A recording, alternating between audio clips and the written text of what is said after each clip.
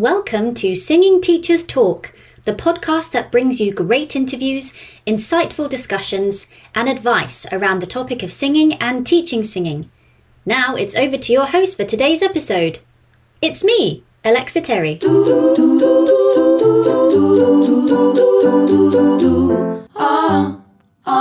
Lynn, BAST advocates for student-led singing lessons. So what does this actually mean? Yeah, so this comes from education, which is focused on a particular method of teaching, which is based on student-centered learning. In other words, rather than teacher-led, where they come in and decide what the student needs to learn, what stage they're at, where the next stage is.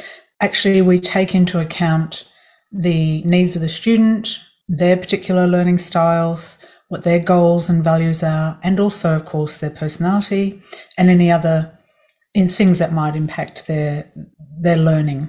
And so we're focusing on teaching, but in a way that is suitable to each individual student that we have in front of us.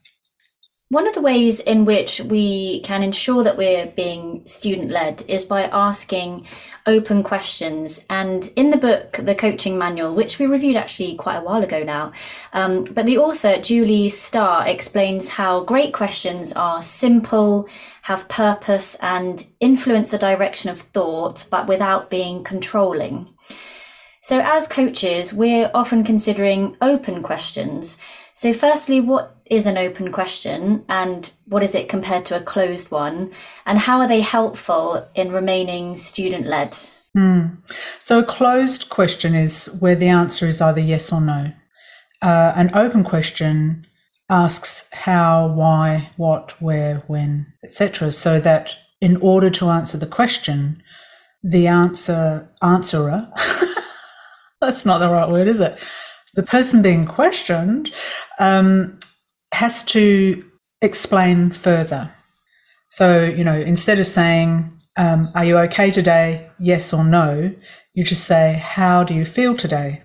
And obviously we now elicit a fuller answer and in order to find out more about what the person's thinking, how they're feeling, how they're processing. So it's very useful when we're using that kind of questioning in our situation because we don't know what the person's experiencing, and sometimes depending on what they're experiencing may actually dictate what our next exercise is or our next focus or direction of the lesson is. When would it be, or is it ever appropriate for a coach to be more direct or ask a closed question? That's an interesting question, that one. I would prefer, if somebody's not able to explain how they're feeling or what they're thinking or what they're experiencing, I would prefer to ask a question where they can give a grade. So was that better, worse, or the same than the time before? Was that better, worse, or the same than when you've done it in the past or to what you were expecting? So then, even though it's a little bit more closed in terms of they can say better, worse, or the same, we've got a little bit more of more information to help us understand what's happened in terms of whether it was effective or not effective, or if it made no difference. A closed question, obviously there are times when a closed question is appropriate. Was that painful? No.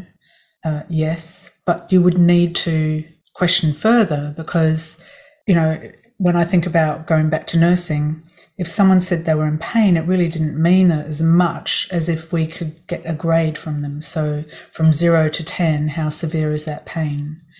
Because someone who's experiencing a 3 or 4 may not need medication. Someone who's experiencing a 9 or 10 might need some other kind of intervention or medication. And so finding a grade after that yes/no answer, I feel like there's always a need to expound a little bit further in order to get more information. So there's a strategy that I teach in BAST where you help the student grade from 1 to 5 as to how successful were in achieving whatever the criteria are.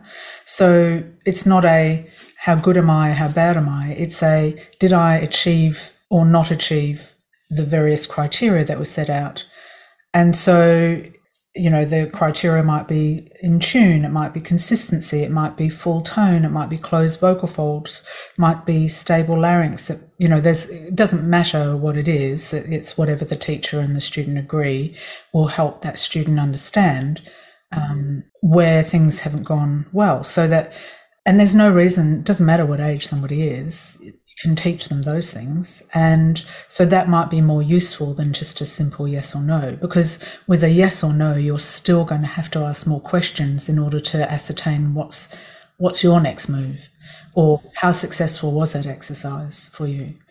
So if you say to a student, did that feel comfortable? They might say no. Well, now you need to still find out, okay, where was it uncomfortable? Was it uncomfortable emotionally? Was it uncomfortable physically? Was it uncomfortable in the way that something's uncomfortable because you've never done it like that before? Or is it uncomfortable because you've overdone something and now we've got some kind of tension? So you're always going to have to explore further. And so in many ways, I suppose my long answer to this would be there's actually probably nowhere that a simple closed question is relevant. There are always different ways of asking questions which can help that student also become much more self-aware in terms of what's required, vocal fold closure, larynx not going up or staying or going too low, not too much air, not enough air, all of that sort of stuff will then result in having a clear, strong, consistent tone throughout your range, your vocal folds, staying consistent, larynx consistent through the transition so that we're not getting a flip or a crack or a break or whatever it is, or going out of tune. And so that to me is far more useful way of questioning than just a simple closed question. But it takes practice as well. Yeah, for sure. Other than the grade scales, how else would you encourage us to question deeper, in a sense that, for example, in my experience, some singers will respond to an open question with good, better, and nothing much else comes along with that. For example, recently I said to a singer, tell me about your practice this week. And their answer was good. Maybe the next question would be, how do you define good? Tell me more about what that looks like when your practice is good. And the other thing, of course, is initially explaining what makes good practice. So defining what is a good deliberate practice. So in the course, we talk about deliberate practice being a really good model for helping a student understand what practice is. Because I think, well, certainly I got told all the time, you need to practice more, but no one told me how to. So I'd just practice and practice, but then I'd get it wrong because I was practicing incorrectly, or I was practicing something and not correcting myself because I didn't know what I was supposed to be listening for or how to change it. And I've always felt that part of our role as teachers is to become redundant and to help the student become their own best teacher. And that the teacher then maybe you pop in and get, checked in periodically, you check in just to make sure you're staying on track, or if something, happens or changes, now you've got your teacher to go back to figure out what's going on and find new strategies to help you. But for me, if a student can come away and understand, oh, if this happens, I've got these options, let's try out, try and see which one works in this instance.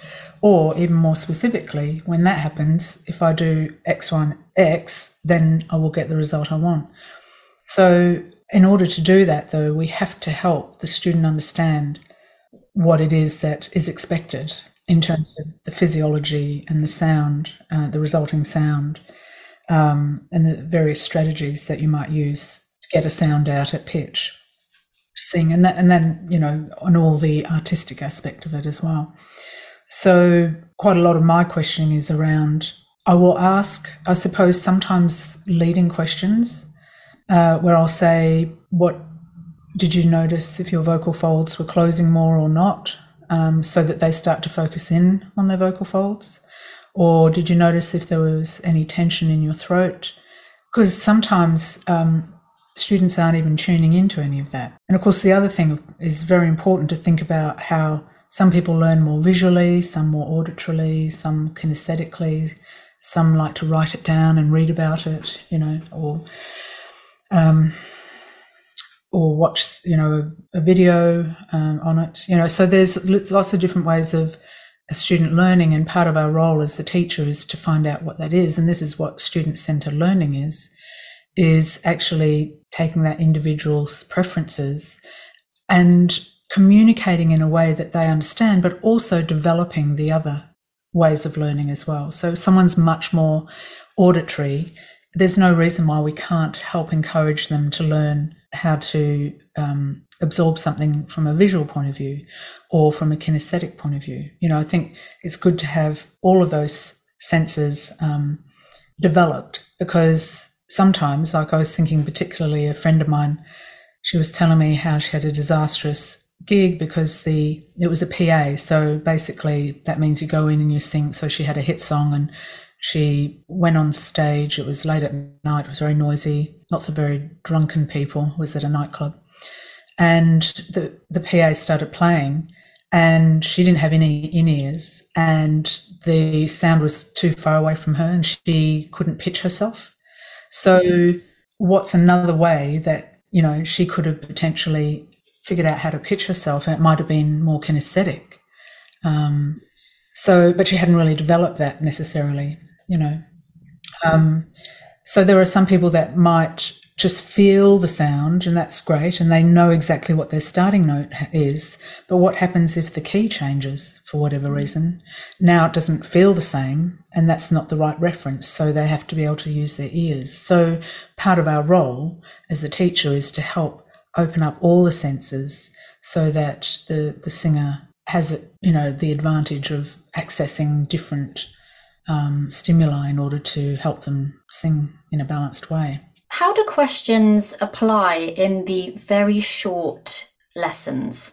So peripatetic teachers might be on like a 20-minute time frame compared to the hour long where we have a little bit more time to explore what we're feeling, hearing, and all of those senses that you just mentioned.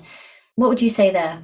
I think it's about expectation. You cannot ask and go into the depth in a 20-minute lesson that you can in an hour. So maybe just have one focus for that day. Like especially if you already know the student, you might say, today I'm just going to focus more on this aspect of the technique, or on this strategy, or this tool, or this concept. And 20 minutes is enough for one concept, for sure. And then make them aware that the next time we're going to focus on a different one, but they need to still be practicing this approach. Yeah, so I think it's more about your expectations of what the lesson's going to be.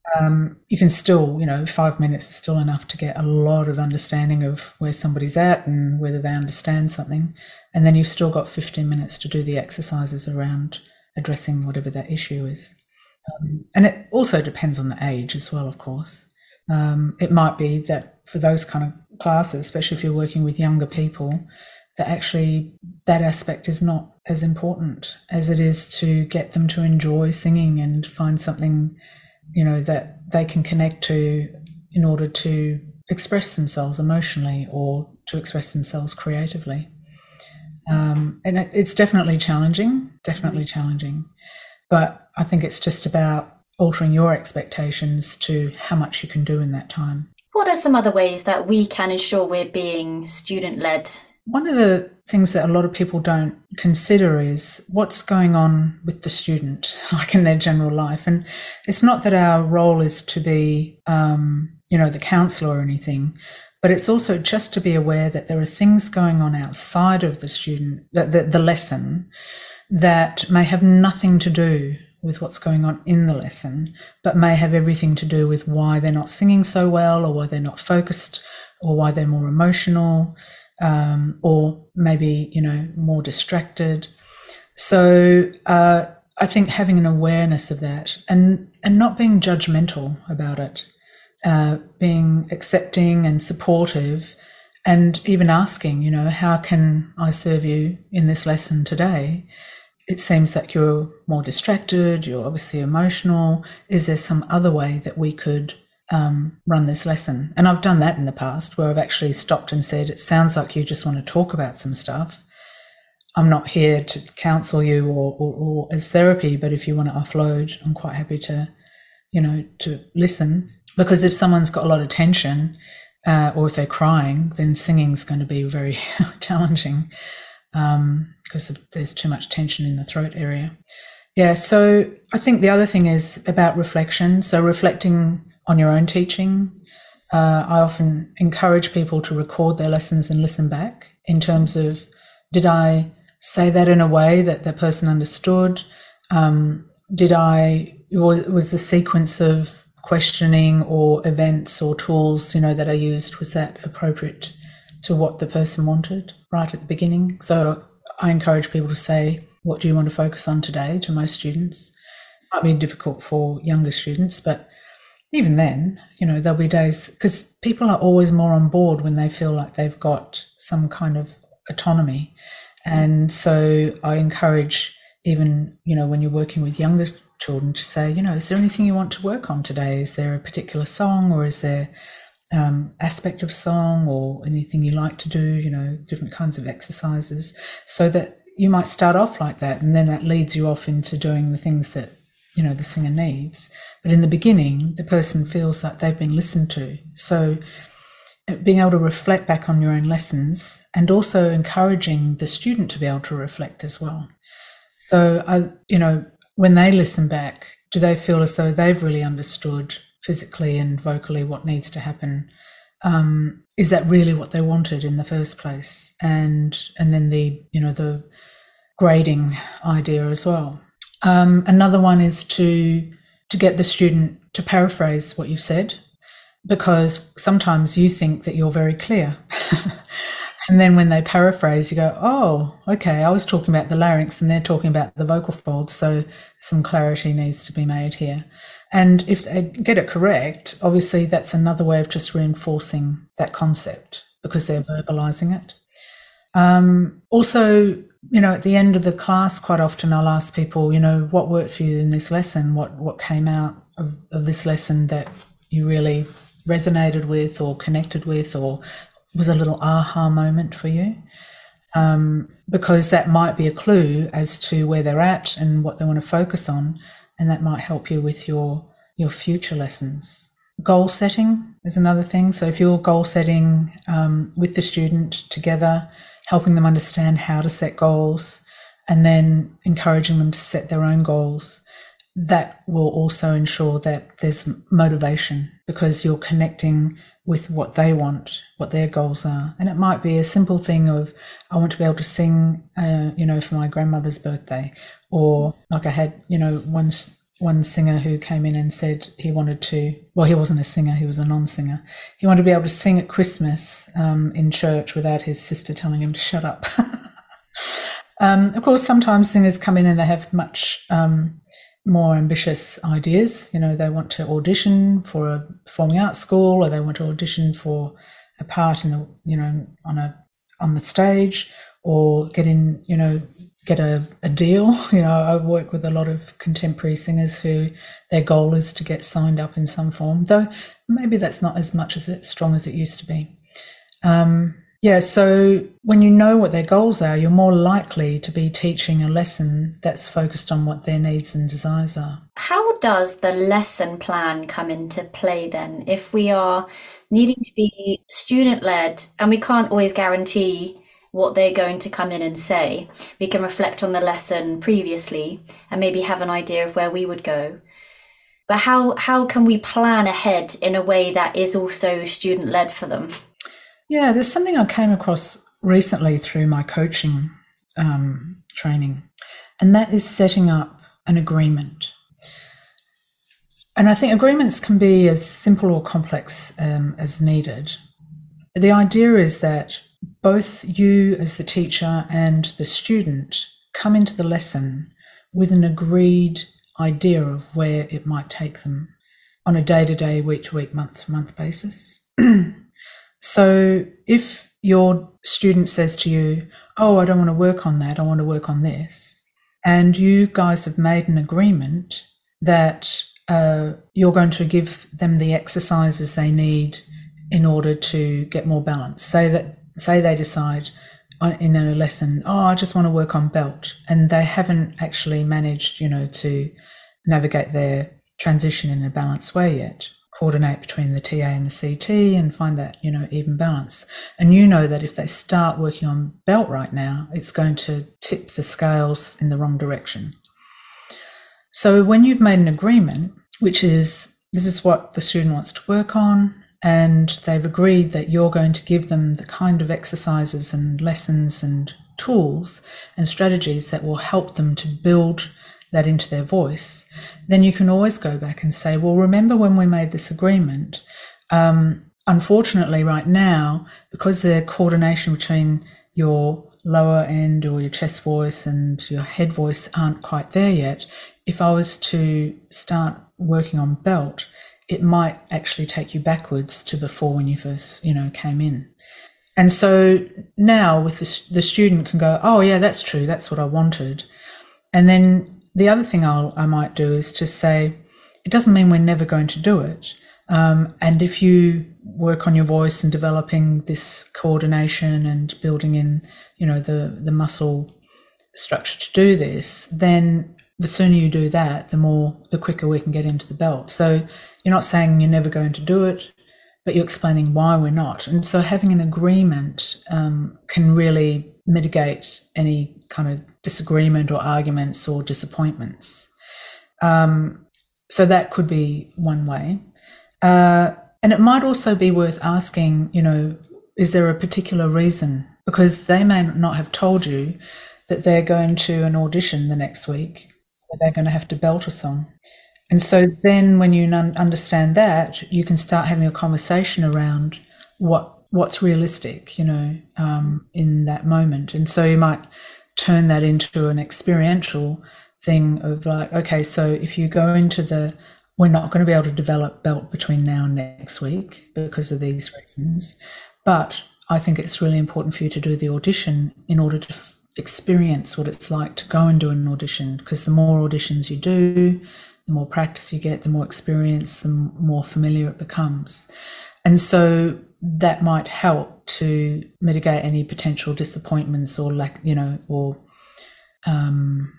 or expectations that, weren't fulfilled. What would your advice be to the coach who is in this particular scenario? So, for example, they're working with a client who they're leading with open questions and encouraging self-analysis, but the client responds with, hey, can you just tell me what I should be doing and what I should be feeling or hearing and what you think? So are we being student-led to respond in such a way that they're asking, or would you encourage us to continue going down the path of bringing it back round to them and their experience? Probably initially you want to go with the way that they want to learn, if you want to keep them on board, because obviously if you persist with not teaching them in that way, you potentially can lose them. And maybe it's just a gentle easing them in, just exploring some ideas as they grow more confident, because quite often people who demand that kind of teaching just lack confidence in their own ability. They would rather someone else takes that responsibility. And I've definitely had students like that who have said, I don't want to know about all the whys and what fors, and I don't, just tell me what to do and give me the exercise to build my voice. And there are times when that might be appropriate. So like if I'm working with an artist particularly who's got to get their voice ready for a particular thing, I don't have the luxury of months and months of working with them. So actually maybe that is my job, just to go in and get their voice to a place where they can repeat that themselves without necessarily knowing the how and why and what for or being reflective or anything. So there's definitely been times when I've worked in that way with somebody. If it's someone more long term, then I might just in the back of my mind just think, okay, I'm going to take a little time over this and get their trust built up, and then start to gently bring in some of these more reflective questions and ideas.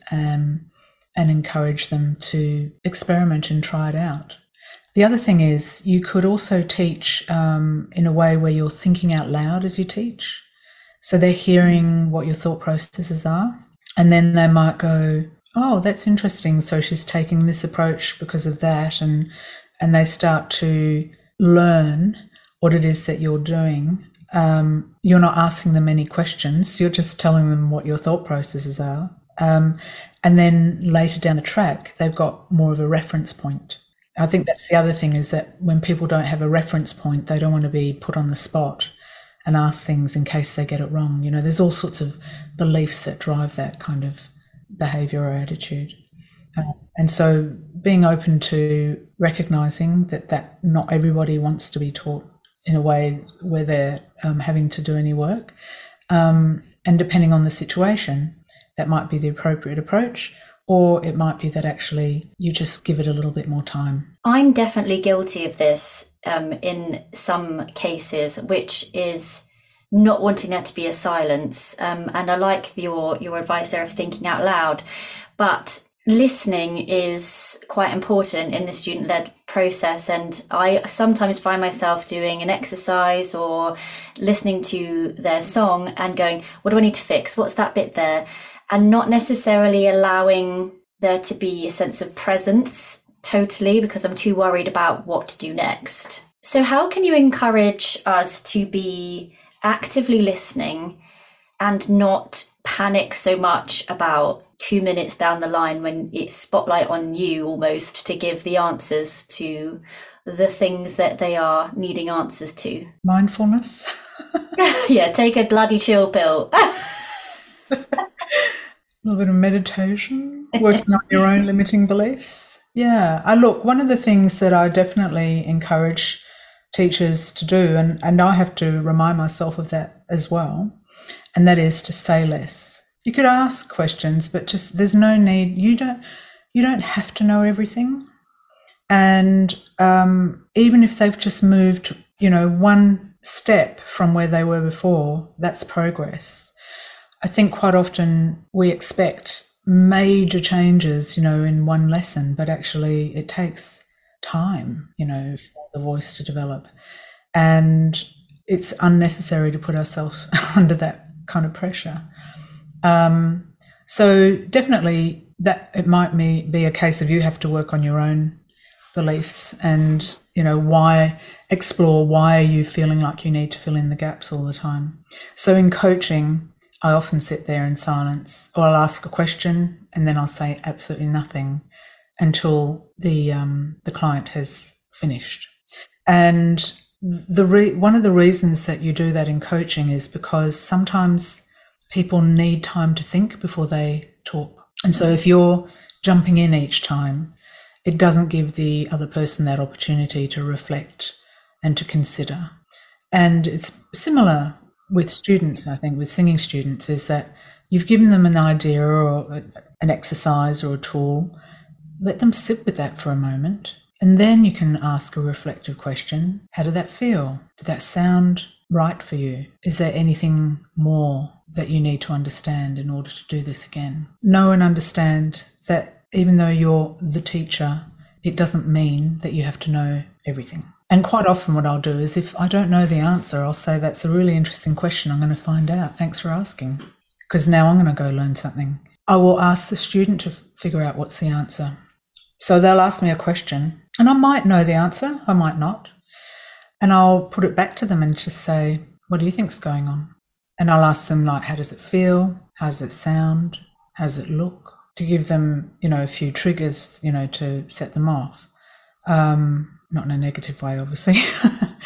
But sometimes actually getting the student to find the answer is a really useful way for them to learn something. If you think about yourself, when you learnt the most, it was usually when you made mistakes and came back and tried again and then realised something and changed it and did it again, made another mistake. So we have to make sure that we're giving our students that opportunity as well. And if we're constantly in charge of everything, they're not going to be able to get to that place where they can self-regulate and monitor. So pulling on just regular teaching pedagogy. There are other ways that people can learn.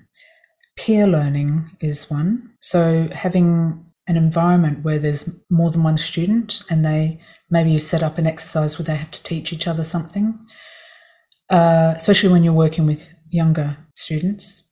Also, collaborative work. So you might encourage them to learn a song together, or learn, it might be a bit of a musical, a little scene, or it might be songwriting if you're working with more contemporary. So doing collaborative work in groups or in pairs. And then also having an opportunity for discussion. So not always the teacher telling the student, but actually, let's talk about this. How does that feel? What are your thoughts? Have you tried this? What happened when?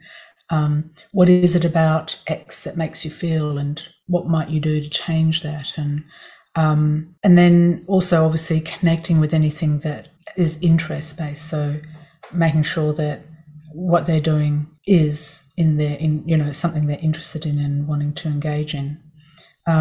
So thinking about being more solution focused, asking, what do they understand is going on and how might they suggest it gets dealt with.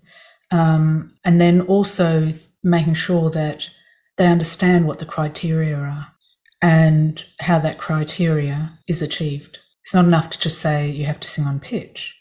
We have to make sure that the student knows what has to be done, what tasks, what exercises, what tools need to be engaged in order for that to happen.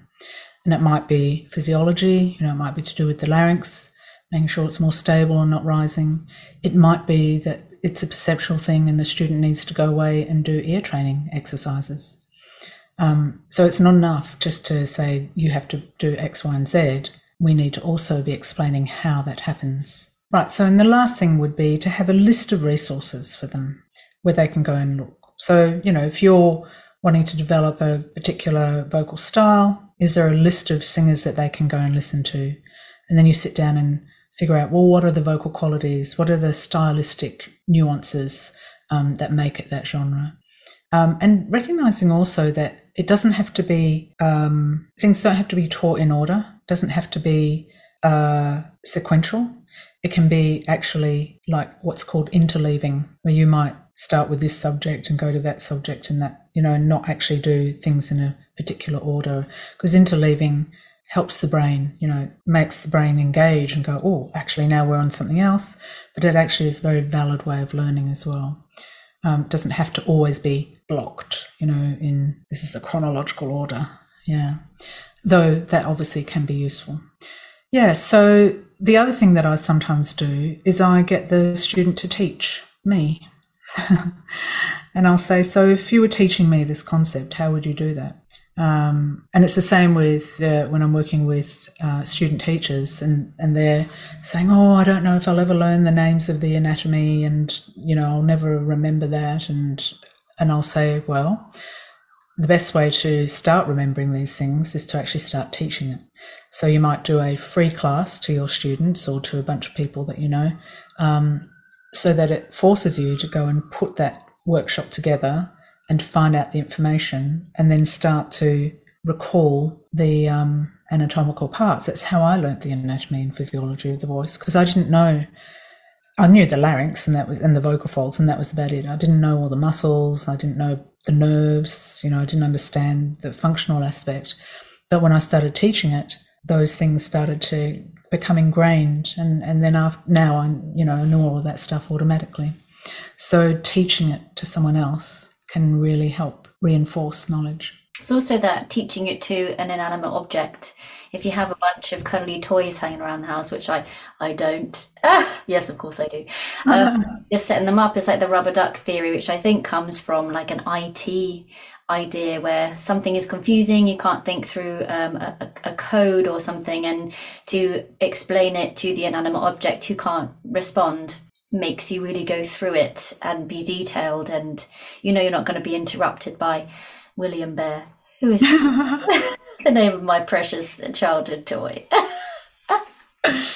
Yes, and I do that as well, not necessary to anything in particular, but I'll just say it out loud. The other thing that I will do when I'm learning new concept is I'll just get up a white sheet and I'll just brainstorm the things that I do remember and the connections that I've made. And then I'll go back and read some more, and then I'll write more. And so I start to figure out what the connections are, because this is how we learn, is through scaffolding. So we'll have a piece of information that we already know, and then we'll get a new piece of information. And if we can attach it to something we already know, then we're more likely to move that into long-term memory.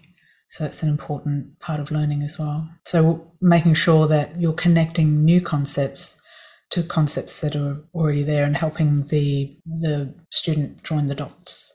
So for instance, if you're trying to teach a student the concept of the larynx going up and down, most of us don't know that that's what our larynx does, even though we do it thousands of times a day when we swallow, cough, talk, etc.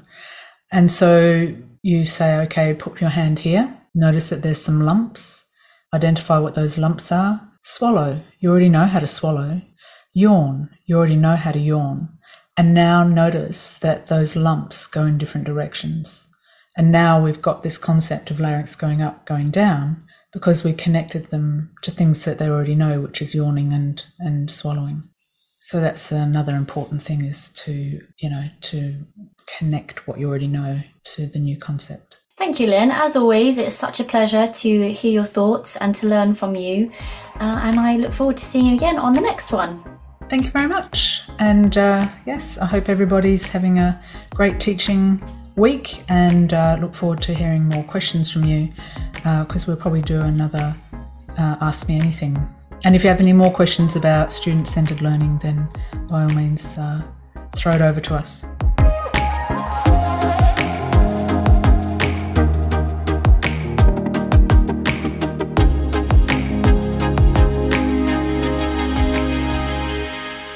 If you're enjoying the Singing Teachers Talk podcast, and who are we kidding? Of course you are.